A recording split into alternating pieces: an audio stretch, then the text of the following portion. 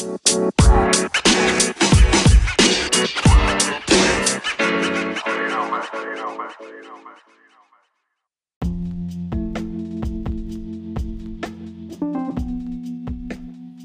folks, John Branning here.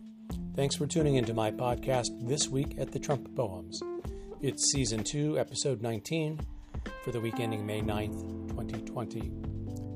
There are only 2 Trump poems in this week's episode, which is being posted a bit later than my usual schedule. I'll explain more about that at the end of the program, but for now, let's get started, shall we?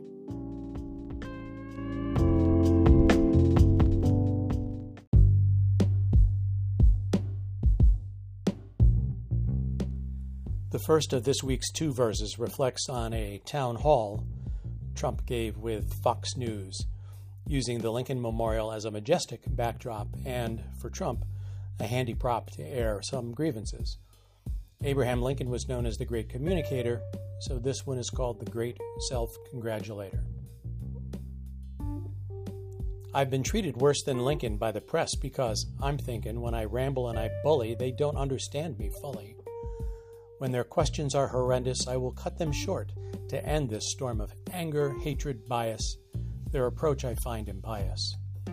I poll better now than Abe did. From this I can't be dissuaded, even though 'twere no polls back then. I've done more than he for black men. 100,000 deaths we might hit. Virus history, I'll rewrite it. I am making claims already I was not told this is deadly. I say vaccines coming this year. Experts say something's amiss here. Vaccines take a lot of time, so left unstated are provisos. Abe left D.C. in a hearse, yet I claim I've been treated worse. His term was ended by assassin, mine by folly and dispassion.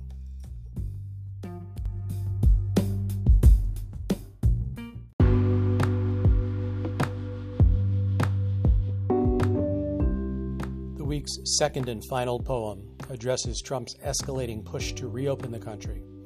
That effort, for a day, included his suggestion that he'd be disbanding the virus task force, which he backed away from the very next day in what can only be described as a shocking reversal, so uncharacteristic of this man whose every other moves are so well thought out and precise. This one is called Proceed at Your Own Risk. It's time to open up again. There's no more to be done. Enough of being cautious. Now it's time to have some fun.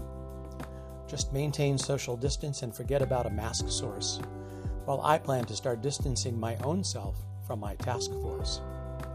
We'll focus more on opening, a little less on safety. We've had enough of careful. Now let's all embrace the hasty. The goal I'm setting heretofore, return to what were fine times. We've had enough austerity, so disregard my guidelines. Will people be affected badly? Yes, that's surely true. But keep your fingers crossed it's someone else instead of you. It's possible more folks will die. That fact should not surprise. But that means there'll be less to whom we'll need to give supplies. We've made tremendous progress, if by progress you mean failure. But time to end the lockdown with the government as jailer. I'm going to let you go and get tattoos and drink in pubs. And trust me, I'll go crazy if I can't soon swing some clubs. The cure, as I have said before, can't be worse than the problem. My message should be cheerful. I don't do too well with solemn. I say we'll bounce back quickly, but I pin it all on vague hopes. If that means twice as many die, well, that's the price you pay, folks.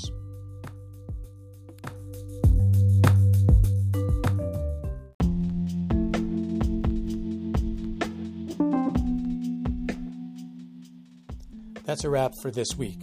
I mentioned I was a little behind in my normal versification and podcasting schedule. That's because I took a nasty tumble down some steps at home a little over a week ago, which caused my patellar tendon to rupture and led to surgery. I was a little out of it for a few days, and I'm now spending most of my time surrounded by a deluxe recliner chair that my dear wife thoughtfully arranged to have delivered. My energy level is a bit depleted from the surgery, although I'm recovering well. So I trust I'll be back up to speed sooner rather than later, which is the same time frame Trump attaches to everything, so that's scary. It's not like the list of this administration's abominations are taking a break just because I'm a little laid up. So I'll do my best to rally and get back to pointing out the most pressing fallacies in Donald Trump's decrepit style of leadership, making air quotes around that word leadership, through this first and one can only hope his last term in office. Take care, stay healthy, don't fall down the steps, and I'll be back in touch again soon.